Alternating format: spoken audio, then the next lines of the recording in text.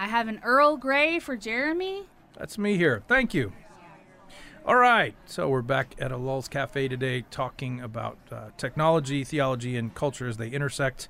And I'm welcoming today the student body president of the Moody Bible Institute, Luke Kegris, who's here to talk to us in a political week about politics and social media. So welcome. Yeah, I'm happy to be here. Thanks for having me. Absolutely, man.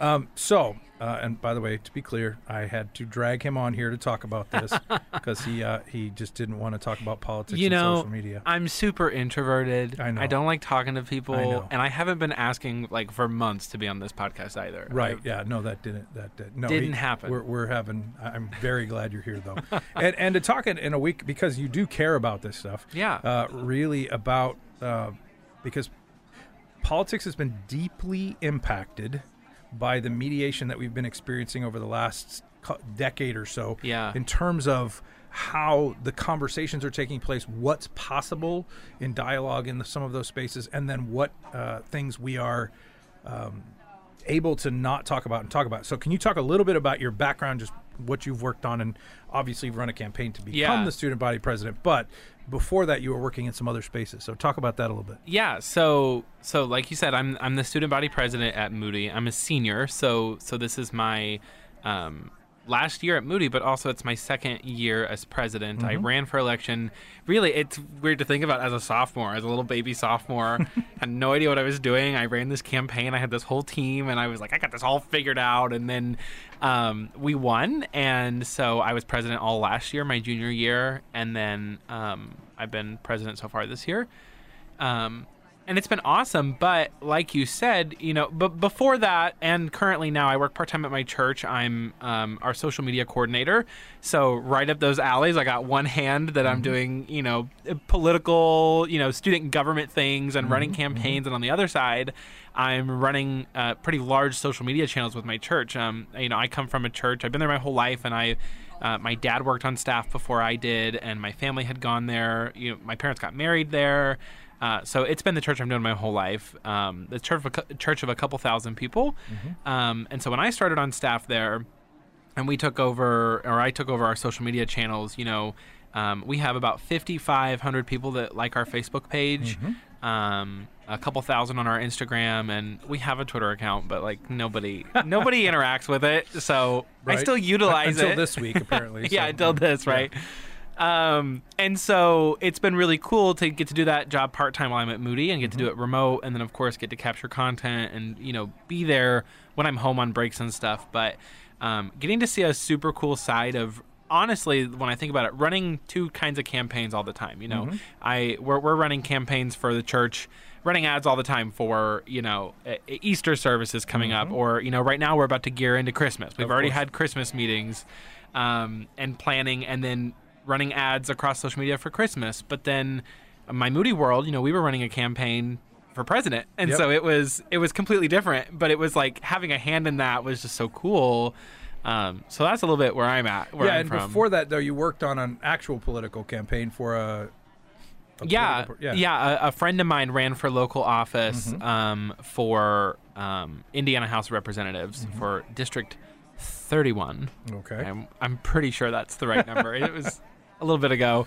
Unfortunately, he did not win. It was fairly close, but so that was my first time really hands-on being involved in a campaign, actually. I have been interested in politics for a long time, and I've always been a firm believer that, listen, I don't care what side of the aisle you lean to. I don't care who you voted for, but if we can't talk about it, there's going to be no progress made. It's all about having dialogue, right? Yeah. And so, even when I was running for president at Moody, and there were plenty of things said about me, and a whole slander campaign ran, and all that I had to deal with. It was also trying to remind people, hey, I'm a person too, and I don't care who you voted for. I don't care if we are the same color in the voting booth, and but it's important that we talk about those things, because we probably have so much more in common than we think, because you voted blue and I voted red, or vice versa, and so getting to work on his campaign for a while, and getting to see the inside of that, politics are just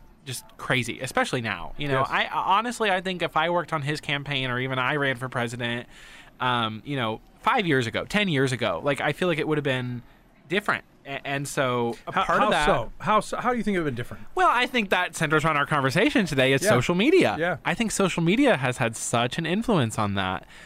Some good things, but also I think it has given people an avenue to hide behind a screen, and they are way more bold about saying things that they probably wouldn't say to somebody's face. You know, if I have a disagreement with you and I'm sitting here right now, I might tell you to your face. I'll say, hey, listen, Pettit, and you know, that's good. That's part of dialogue. That's good for us to be able to talk about those things. But you and I have an established relationship in the classroom and outside of the classroom to have a conversation like that. Sure. But if I didn't know you and I just heard things about you and I could say, listen, I can go get on Twitter right now. I can go get on Instagram and I can say whatever I want about this guy. He does not know where I live, does not even know what I look like. Yep. I don't even have a user. I don't even have like a profile picture. Sure. It's almost like there's just no ramification to the hate that can be spewed out of that from a platform that I think could have been used to really like do so many cool things with a campaign, with technology, especially with COVID. Like, nobody was even doing things in person for so long. All we relied on was technology and social media in that time. Well, and it's actually even worse than that in some ways, because if you said you got an anonymous account and you posted and you said some things, okay, fine. If I could say, but I know that at the back of every account is a person, right? Then at least I could say, all right, so we're seeing the tone and the tenor of the group of people as they talk.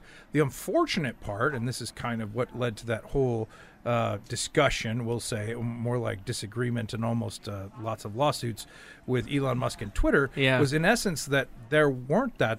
They were actually bot accounts. Yeah. And so if you could make 100 bot accounts that would amplify that one opinion of yours, it could sound like there were a lot more people who agreed with you than just you, which creates this set of noise in the system that makes it very difficult to distinguish, am I talking to a person or am I talking to 100 bots that are literally all programmed to just kind of do variations of the same theme? I mean, in all honesty, I feel like that starts the conversation of just pushing a false narrative on people. Because even if you're one person, you have a disagreement with somebody, if you've got 1,000 bots that are also saying this person is XYZ or said this thing or we hate this guy because or this lady because, you know, however you want to twist it, you now have somebody getting on the internet and saying, oh my gosh, everybody thinks this. When that may not be the case. It may be one person, you know, you got all these bots doing whatever. I think the Elon Musk example was great. That may not actually be true at all. Of course. But who are we to tell that, you know? And I think, you know, when you talk about, I mean, this goes down a little bit of a rabbit trail, so we won't sit here long, but I think about, like, you know, during COVID, when we had this whole vaccine argument with people on social media, a lot of the disagreement about whether or not to get vaccinated or whether or not to wear a mask or whether or not to you do class online or go back in person, was it safe to be in person, I think was fueled by so many people who had an opinion about it, who were sharing their opinions about it, who then shared their opinions about it, and to the point where I was like, who's the doctor in the room? Who's the person? Where's the voice we're supposed to be listening to? And so, but the weird part of that was you could have two people. You could have somebody who is extremely anti-vax and somebody who gets a vaccine once a week. Somebody complete opposite spectrum. Sure. And both of them could easily go on the internet and find sources as to why what they were saying was true. Sure. Why this person says, well, this doctor said the vaccine's not safe, and this person said that this just hasn't been studied long enough. Sure. And the other guy can come and say, well, this doctor says it is safe, and this guy says it has been studied long enough. So how is it that this thing called the internet and social media has now taken somebody who they believe completely opposite things, both believe that they're right, and both believe that it's true, and now they're just arguing about it on their Twitter feed. And further making this more complicated is when an algorithm essentially is set up to keep delivering me things that agree with my position. So then I wind up with, you know, the favorite phrase, the echo chamber, that basically is just reverberating back all the things that I want to hear, which then is, well, see, everybody agrees with me. Right. So then the problem that kept coming across was that if this had stayed as, and I'm going to call it a simulation. I don't mean it's a game, but it feels like a game. Yeah. If this had stayed as a simulation in an online space, that would have been one thing. But the fact that it turned into real-world consequences with people in a particular location thinking, I've got a whole army of people behind me who think the same thing as I do, now walking out into the street and finding, oh, wait, my neighbors don't agree with me. Yeah. And I don't really know how to address them other than to hop back online and then go back at it. And I think that is honestly a really good segue into how you run a campaign on social media, because you think of the different demographics of people that you're targeting. And so, to your point, when you talk about people thinking, oh, yeah, everybody agrees with me. I see this candidate, I see this post. Everyone agrees. Everybody likes this person more. But the way that candidate runs their campaign, and even like right here locally in Illinois or in the United States, whether it's on a national scale or a local scale, it's going to be different. Look at the state of Illinois. Are they catering to the people that live in downtown Chicago that ultimately are probably going to decide, where the state falls? But what about the rest of the millions of people that live in the state that are farmers and country and completely different than downtown, city living of Chicago? Right. And so it's interesting that you could have people even in the same state that have the same candidates on their ballot are thinking, oh yeah, this guy is, we'll just go extreme for a second. This guy is pro Second Amendment. He's super pro life. He's a farmer. This guy is for us. This is, everybody love this guy. But then you travel 20 minutes north and you're no longer in farmland and you're hitting the suburbs of Chicago, and all these people are saying, oh, that guy does not represent our state at all. And so it's crazy because now the ads that these guys are seeing 20 miles away fit their demographic, their people, their church friends, their work friends that are, middle of nowhere Illinois. And then not too far away are people seeing a completely different narrative of whether it's the same candidate or a different candidate because of where they live and what they believe and the amount of money that they make. I mean, it can come down to, the taxes and the cost of living in one area of a person. This guy's going to lower your taxes. Okay, well, my taxes aren't bad on the farm that I own all by myself, but they're crazy downtown in the city. So it's just, you talk about stuff like that where it's like, wow, like you really have people that could be neighbors that are thinking that everybody believes what I believe. Sure. But you go just down the street and they're also thinking that, but it's completely different than what you were saying. Right. And I think the challenge is that when the social media landscape and the environment that we've created, which, by the way, is curated for you based on algorithms that are trying to deliver you content that are primarily there to keep your attention in the space so that they can sell your attention to an advertiser. Please remember, if you are not paying for it, you are what's being sold. Oh. If you're not paying for it, they're selling you somehow.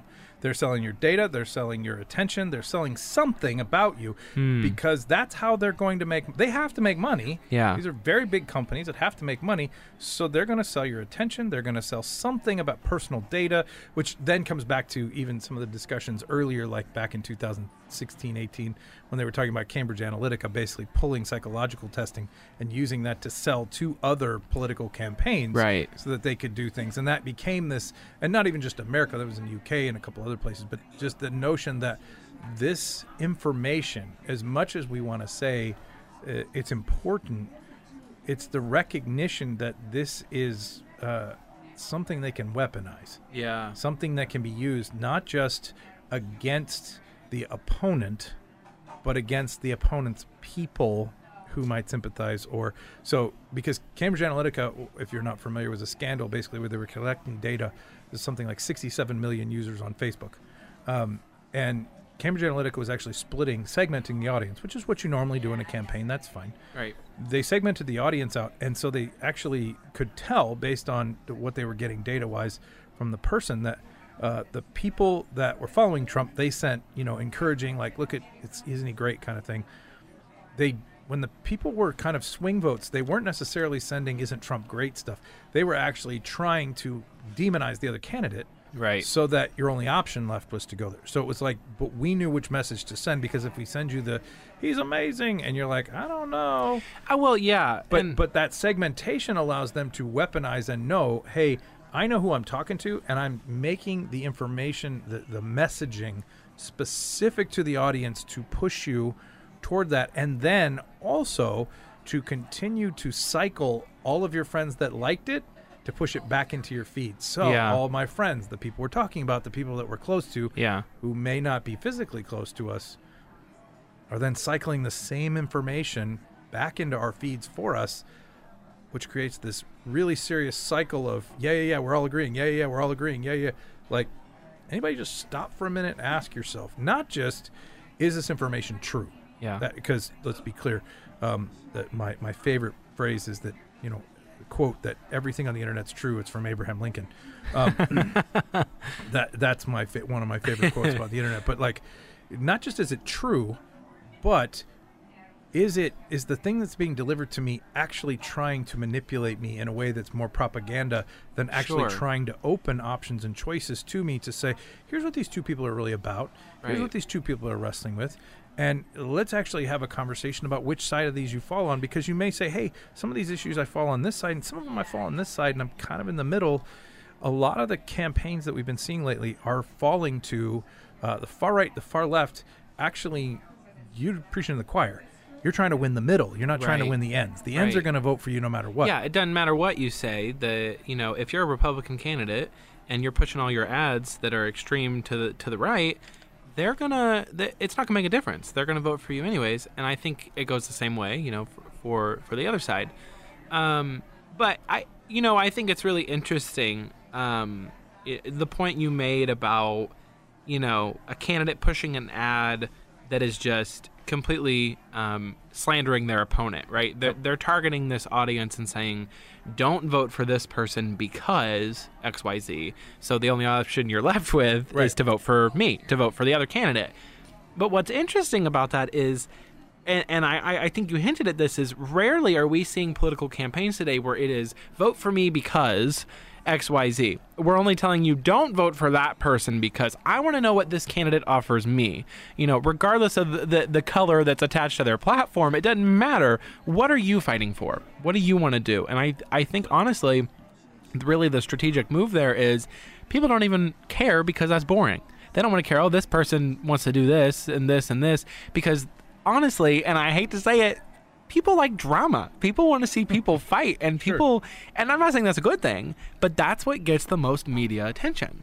And so when you see an ad that, it's dramatic music and it's black and white, we've all seen, especially now, like we're all seeing these commercials everywhere. You get on YouTube and you try to watch a video of a cute little puppy dog, and like before, it's like, don't vote for this person because they hate this guy and they don't believe in Americans' rights. And it's like, okay, so who am I going to vote for then? You told me not to vote for this person. Who are you? Who's paying for this ad? Tell me why I should vote for you instead. And I feel like we don't always see that as much, because then the other candidate will push an ad out. Well, don't vote for this person because, and it's like, okay, I've narrowed it down. It's these two guys. But what are you offering me? Yeah, and I think the thing that you're saying, which is kind of what is frustrating in many ways, is that we're not getting a presentation of what the future could look like. Yeah. So when you hear, like, Martin Luther King had his I Have a Dream speech, his I Have a Dream is presenting what could be, not just what is. And the problem for most of them is I know that if I present clearly what I'm about, I'm actually not going to make the immediacy of the impact. See, I always say that I think, we really only sell one of three things. We either sell love, we sell hope, or we sell fear. And fear always gets the most immediate reaction. Right. So they know that, let's say Thursday, what you think about this doesn't matter. What you think about it Thursday doesn't matter because the vote's already over. So this has to spark immediate action. Your house is on fire. Immediately you go, okay, we gotta go. We gotta get out of here. If I said, don't you love your house? Tell me about your house. You're like, oh, okay, I'm kind of busy. Maybe I'll talk about it another time. Your house is on fire. Okay, we got to talk about my house.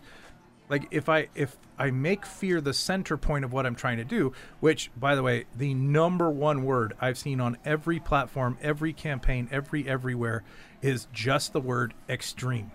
Whatever they mean by it, they just say the word too extreme.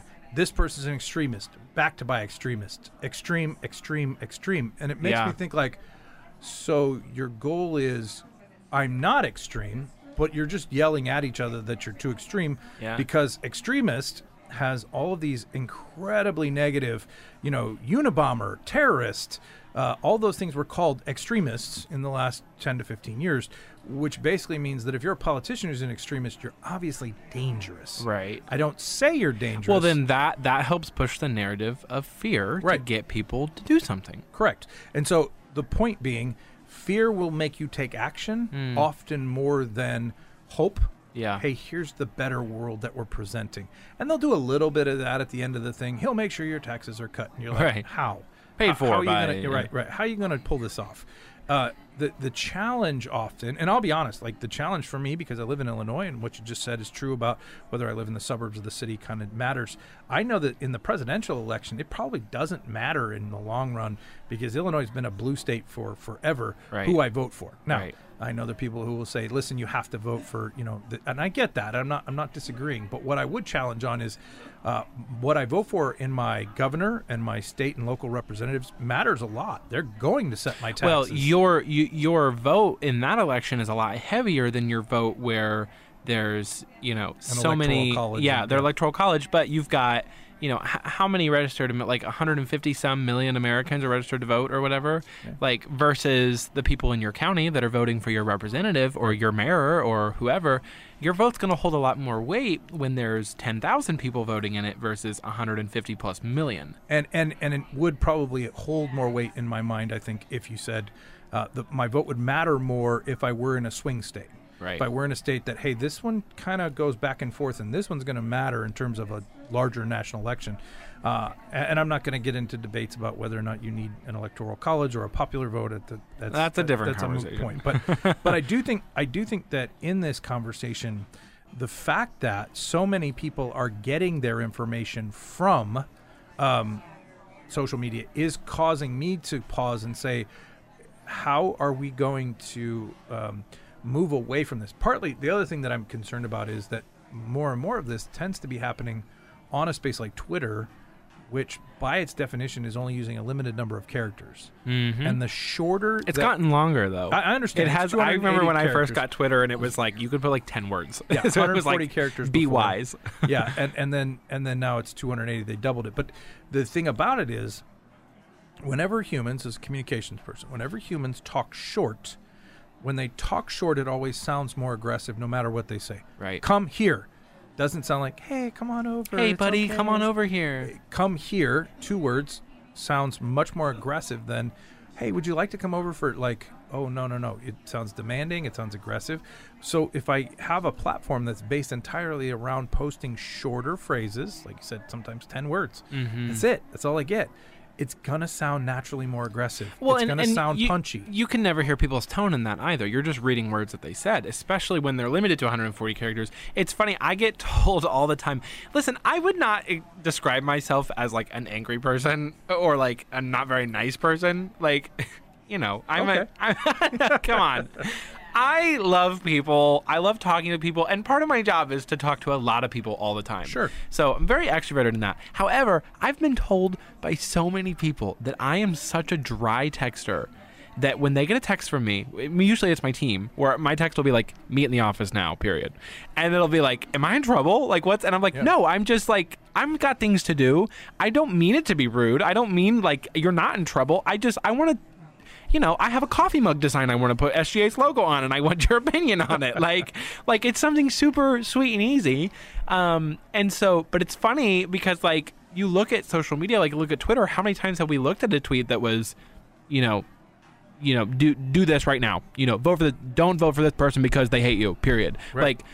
Like, automatically as humans we look at that and think, gosh, that was to the point. It was super short. It was like they were harsh. They were super rude about this. Like they used a period at the end. Like us young people don't even put periods in our texts anymore. Or they used a ... which is like just not a good idea. No, it's like what? I'm pausing what? because I'm raging at you. They got more to say, and it's just and anybody scary. over the age of 40 is like, that's an ellipsis. It just means we're thinking. I Why know. are you so mad? Or like my mother will text me K period. I'll be like, oh shoot. Yeah, I'm in trouble. Yeah, didn't put the O in there. I'm and all done of a for. sudden she's angry. And then she calls me and she's like, hey. Yeah. I'm like, okay. You're like, this is not work. Well, and that's another part of this is recognizing that there are different, because you're encoding communication, you're encoding language Right. when you put it on social media, that different groups of people will read that language differently because they didn't hear, because some of you are sitting there saying, why can't you put K?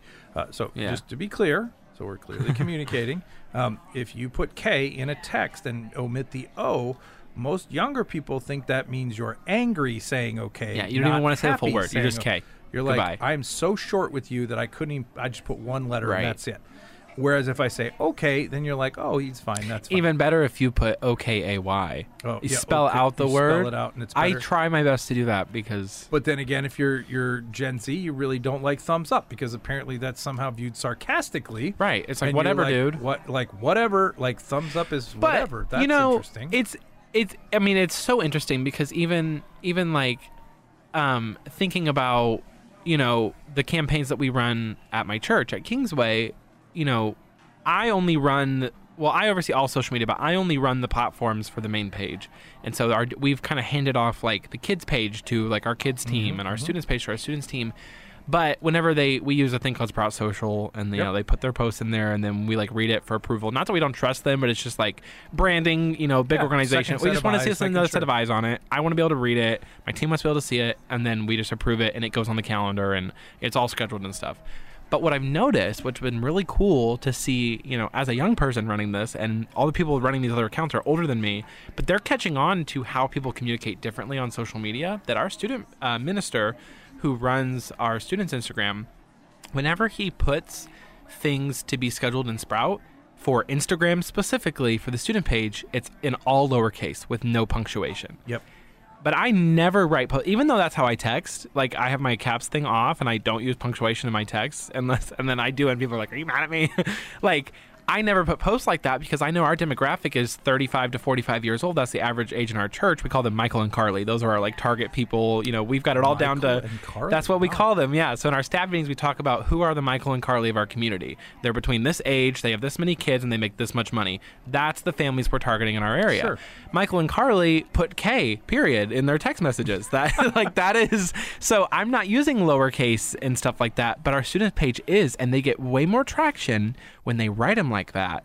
And if I were to ever do that on our main Instagram page or our Facebook page, God forbid I put lowercase on a Facebook post without an emoji and an emotion to it and punctuation.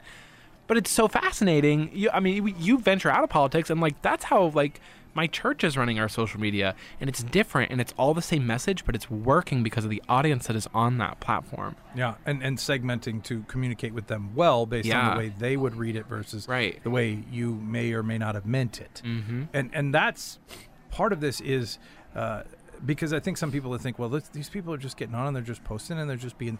No, listen. If you're in a political campaign, this is multi-millions of dollars. Lots of with money. Huge number of strategic advisors and consultants who are making sure that every single one of these, that's not accidental. Yeah. The stuff that they're posting is strategic. It's focused. They're really targeting an audience and trying to say, this is who we're after.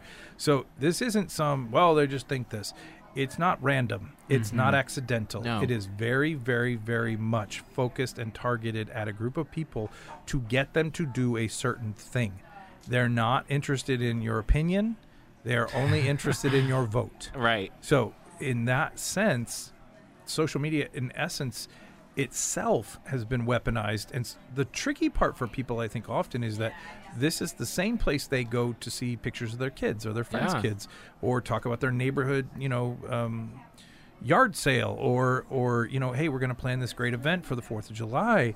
This space is now filled with ads that look on their surface like they're just as personal as all the other stuff that's being posted, and yet very, very specific to you. Yeah. So speaking of ads, this is what's cool. What I've learned with this is when I worked on my friend Andy's campaign, we were running ads across his whole area because it was for that area he lived in. So Yeah, it's you not can like target the geographic Right, so that it so- actually is only the so- people in that area. Right, because it's like, what's a guy in Iowa going to be like, oh, yeah, I'm going to vote for Andy Lyons for Indiana's 31st Sure. district and House. Like, that doesn't make any sense. And we'd waste so much money on that. And so, we make a pinpoint in, like, the center of the little town, and then we branch out.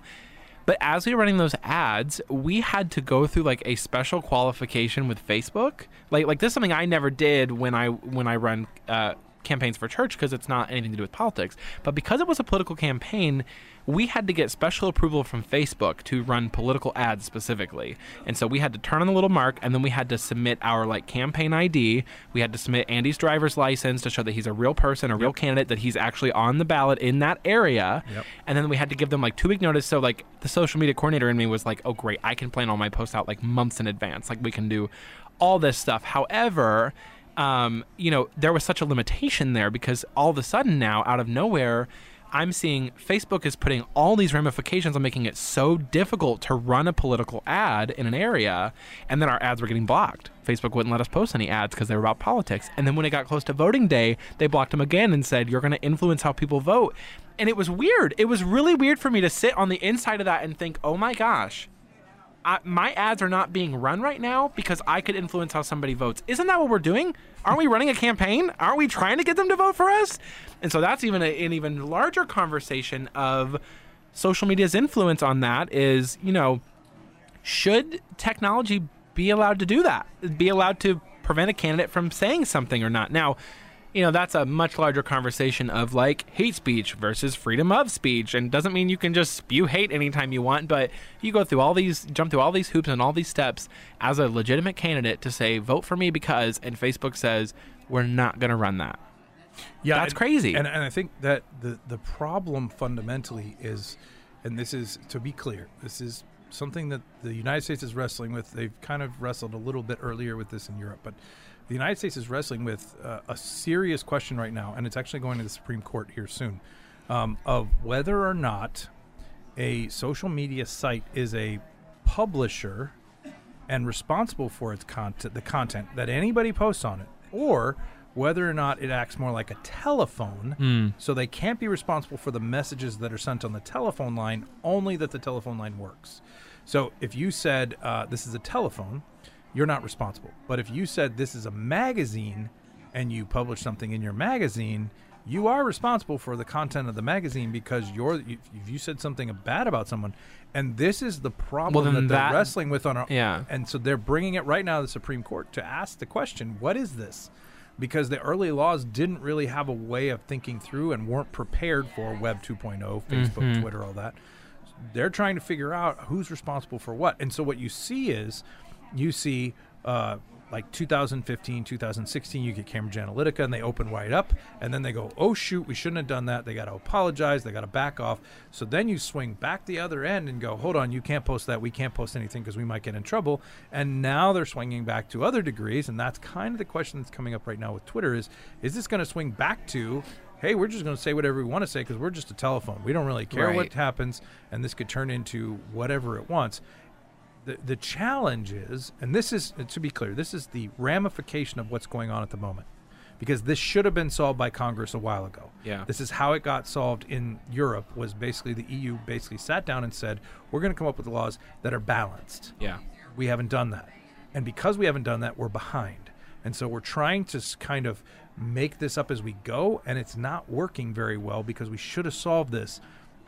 The reason this becomes problematic is that the way you would have solved it was one person on either side of the aisle saying, hey, listen, we can't have this, complete, just open, free-for-all. Everybody's going to destroy each other and say the most vile things you can. But at the same time, we do have to figure out how to let people have some level of freedom of speech and disagree and have dialogue.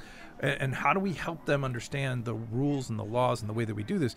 A good government structure would have already had these conversations between two opposite poles to come to balance and say, hey, we can't do this, but we can do this. And we can't do this, but we can do this. But basically what we've had for a while now is we keep swinging. Okay, now it's a Democratic Senate. You can say now whatever you want, or don't say anything. And so the laws switch with who's ever in power. Yeah. that's not actually coming to fair and equitable things for a lot more people, because you need the dialogue that has to take place between the two sides to actually get to some even level of, hey, this works for rich people, but it also works for poor people. Hey, this works for the people with power, but it works for the people without power. Hey, this works for the people that, have a very liberal view and a very conservative view. This has got a balance. Well, and that I think is where the danger of having one party control the House, the Senate, and the White House, like the executive branch, all together. I don't like that, regardless of who's in control, whether it was when President Trump was in or President Biden. Like, there's been moments in presidencies where they're like, you know what?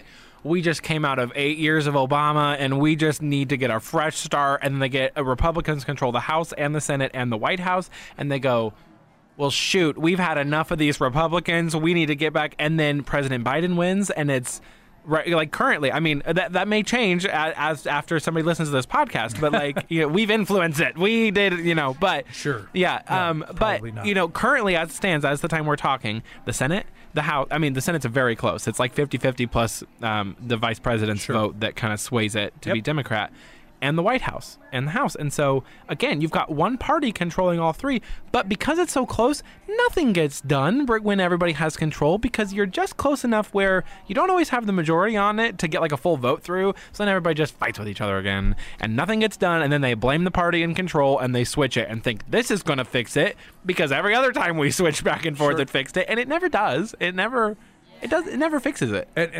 And part of that comes back to, you need a group of people who say, okay, we're actually going to sit down and figure out a way to make something work. And well, theoretically, that's the Supreme Court, right? But they do sometimes. They do sometimes actually sit down and put together legislation that actually works for both parties. Yeah. You saw some of that early, probably, a little while ago. And when they do that, you actually get some, okay, this is interesting. This is balanced. There's some pieces that can work here. The system can't work when we keep swinging so far in extremes, because this, in essence, what you're saying is the group of people who sides with you, their voice doesn't matter. Yeah. For this country to work, I have to say, I know you disagree with me. I know you disagree about this particular thing. We have to figure out how to work together. And I have to think about you just as much as I think about me. But right now, based on the way that social media has kind of helped, now let me be clear, social media is not responsible for this alone. This is 24-hour news cycles. This is that really have no interest whatsoever in even pretending to have any objectivity. Well, it's that fear thing. If we can scare you about this, and we have a huge platform, we're the biggest mainstream media channel or the biggest social media channel, and we can say, ooh, look what's going to happen if this guy wins, then people, fear promotes action, and they want people to do something. And so you're right. It's not just social media. There's so much more to that. Sure. But it's constantly working all together to push people to ends. And what it ultimately seems to do is, because of that fear, that fear of the way you're pushing it, you're basically pushing people in Maslow's hierarchy. The lowest, level is basic survival. Yeah. And right now, we're not in a space where we should be having a conversation about basic survival. Yeah. Like, this is not, but we think we are. So we keep talking like this whole place could burn down tomorrow. Yeah. And so we refuse to get past the basic survival space. I got to get mine because everybody else is going to get theirs, and they're going to take mine away, and I'm not going to have enough money to pay for anything. If we got to get past the survival space to actually be able to have the kind of discussions that were, hey, no, actually my basic needs are taken care of, and we can get to that. Good. So let's have a conversation about ideals and morals and the ways that we want to treat people and the ways we want to help people. Right. And how do we balance that so that we don't have no government, but we don't have gigantic government, and we don't leave people out, but we don't mean that we're going to pay for everybody for everything. Right. So how do we find a good, healthy balance for the ways that we're going to live that includes, I get what I need, but you get what you need, and everybody else gets what... How do we make sure that this works not just for a small group of people who is currently in power and leaves the other group of people who's not out in the cold, waiting their turn to flip the tables at the next election and basically get back in the house? Exactly, and then just benefit themselves. And like, I think the hard part of that is... there's I mean, honestly, when I think about it, social media has such an influence on politics, as we've discussed, and I would say politics has an influence on social media as well. When you talk about, like, because of politics, I mean, even back to, like, the ad conversation, there were times where I couldn't run ads to promote church events because it was too close to an election. Sure. And so it was like, politics has influenced social media so much now that in the month of November, I can't even promote, our Christmas services or our Thanksgiving weekend, whatever, because they're worried that it's going to influence an election in some way. And so it's like, it's prevented how we do ministry online in certain times of the year. Sure. But I think that all comes down to just like sin nature, just human nature. People will always take advantage of the system that we have. You have a political structure that's like, this is great. This is going to help this poor person, and this is going to, balance the scales. This is going to make sure people in power are held accountable, and people who really need help getting off the ground are going to get that help they need. And then you're going to have those people that are like, well, I don't need help getting off the ground, but I could use that extra cash in my pocket. I could use, and they're going to take advantage of it. And now we're in debt, and now people are fighting, and they thought this is why this doesn't work, and it's all that didn't necessarily span now from social media. It spanned from the sinful people who took advantage of the system, who took advantage of the policy or the politics, but then used the platform they have on social media to also spew that same thing. And, I even think, like, as we're talking, I think about, like, there were plenty of times during the last presidential election and the one before and my own election, there were things I heard about myself where I was like, gosh, I'd hate that guy too. Like, if that were really me, I wouldn't vote for him either. But then you see people that support different candidates that are just sometimes just crazy, and they use their social media platform that, you got that neighbor that lives down the street that's like pro whatever candidate, and this woman's just crazy. It's like, I don't really want to vote for that candidate if that's the people who are voting for them, if that's who it is. Right. And again, it circles back. That may not even be the case, but that's because that's the message I'm hearing. That's the audience that I'm seeing. That's the algorithm that I've been put in.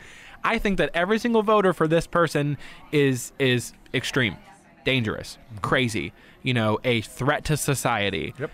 Whatever word a politician wants to use, but that's just really not the case, Well, and I think the way that a lot of this does get solved, which I think is, and I know this is going to sound just outrageous. I understand that. Is just let's have some local dialogue. Yeah. Where we actually sit down at a table with people. So I used to work for a global nonprofit called Awana. Some people may have heard of it, but we had a policy that if someone complained to us, and it was pretty serious, angry, like this is bad, we immediately sent them a direct message or a private message, and gave them a number to call, and said the director would love to talk to you and hear more about what you're doing. Almost to a person, when they called us, we set a meeting with them because we wanted to hear what they had to say. They got on the phone and never sounded hateful. Yeah. Never sounded angry even. Never sounded, they were like, we just want you to know we love what you do. We're so glad. We just had one little thing that was bothering us, and it was like, can I just read you back what you posted? What you wrote, because what you wrote was not very nice. You wrote this. And when we talked to them, immediately, the moment I had to deal with a person, I couldn't treat you as an object. But you know what made the difference in that is there was no. It's like we talk about the medium, and all these topics in media strategies. The class I'm in with you about the platform we're using to communicate these things. That the best way to communicate is face to face. Yep. But then you've got the Zoom call, then just the audio call, and then just the text message. Like, it gets so far back.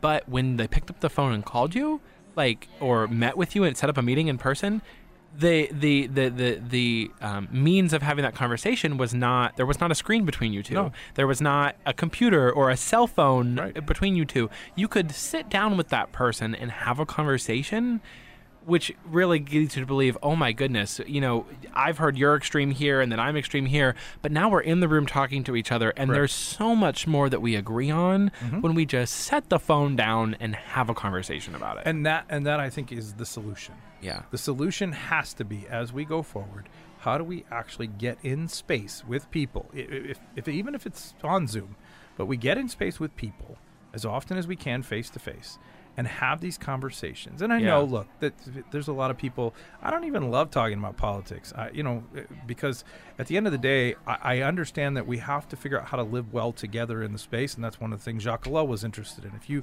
know anything about Jacques Ellul, you should know that Jacques Ellul was the mayor of Bordeaux but right after the fact that he was part of the French resistance that resisted the Nazis. So he is incredibly integrated into his community, even politically. Yeah. To say, hey, Christians can't just step out and go, well, we don't really care.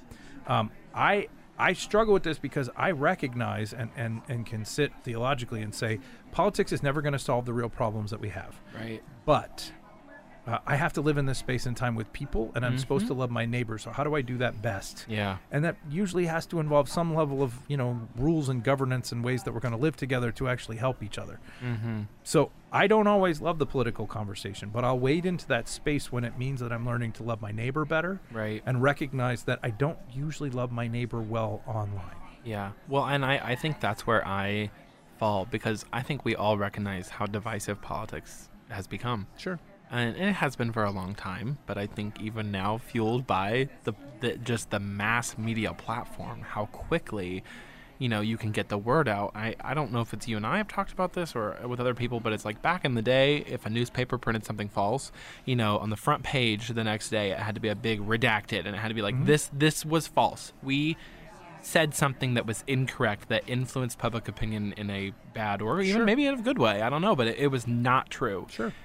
You're not seeing the mainstream media open up and go like, here's a list of the things we lied to you about yesterday after we fact-checked ourselves. And even more so, people on social media, they're going to get and be like, well, the article I shared yesterday was full of misinformation. But then then Facebook is flagging it for misinformation. Like, am I supposed to trust that? Am I supposed to like what's going on here? But again, getting rid of that screen, I think this is where there's some prominent pastors that talk about, and I'm spacing what his name is, but when I say this, you might know who I'm talking about. There's a prominent pastor that talks about, well, no, Andy Stanley is one of them that talks about this too, is a Christian's role in politics is the sidelines. Is you don't choose a party, you stand on the sidelines. And honestly, I disagree with that. And I've been very vocal about my disagreement with Andy Stanley on this topic and a couple other big pastors that are like, you shouldn't, take a huge stand on these politics, because as divisive as politics has become, as easy as misinformation can be spread across these mediums, we, like it or not, in America are stuck in a two-party system. It may not be always beneficial, it may not always be the most unifying thing, and it may be very divisive. But as a Christian, we have to be able to take a stand on some of these things and not be aggressive, not be hateful, not be, well, I'm right and you're wrong but say, why do you believe what you believe? Why are you so passionate about this? How can I learn, like you said, to love my neighbor better? And if we stay out of the conversation of politics entirely with the church, we're never going to make progress on that. And we won't just sit in the same room and not talk. Us as Christians will leave the room entirely and shut the door. And we will leave our neighbor in the room by themselves to talk to the wall about politics and things that they disagree on. Because if we don't talk about things we disagree on, we will never grow as people, and we will never actually come together and find something that we agree on. And I think the key component here, for me at least, is, and it was a good message several weeks ago about leaven and the idea that Christians are meant to be in the world, to be engaged with the world, which is part of what Ellul keeps talking about, that I've got to live faithfully in this moment. Yeah. That I need to live biblically, but I need to live in this moment. Yes. And I need to figure out how to do that well, because I can't just abandon the world and the culture and say I'm leaving. That leaven is meant to be in contact with bread. That's how the yeast changes things, is just to be in contact with the world. Be a Christian in this space. Listen really well to your neighbor and engage with them. And there's a ton of difficulty in that, because there's going to be moments where people aren't going to like what you're saying, and they're not going to. But at the same time, if we can start by listening, and that in that engagement, we can recognize that when we start by listening, we invite others to listen as well. Yeah. And now we've got dialogue. We have this tendency, and this is ultimately what I think is the danger of social media. We have this tendency to think that dialogue's happening when we're speaking. Dialogue's not happening when we're speaking, because we can just shout over each other. Right. A difference in listening versus just like waiting to talk, Dialogue is when we're listening. Yeah. And so if you're saying, I'm in dialogue with my neighbors, my question to you is, then how much have you listened? How much have you really listened to what they're actually in? Because what they're concerned about might not be about a political party or an issue or any.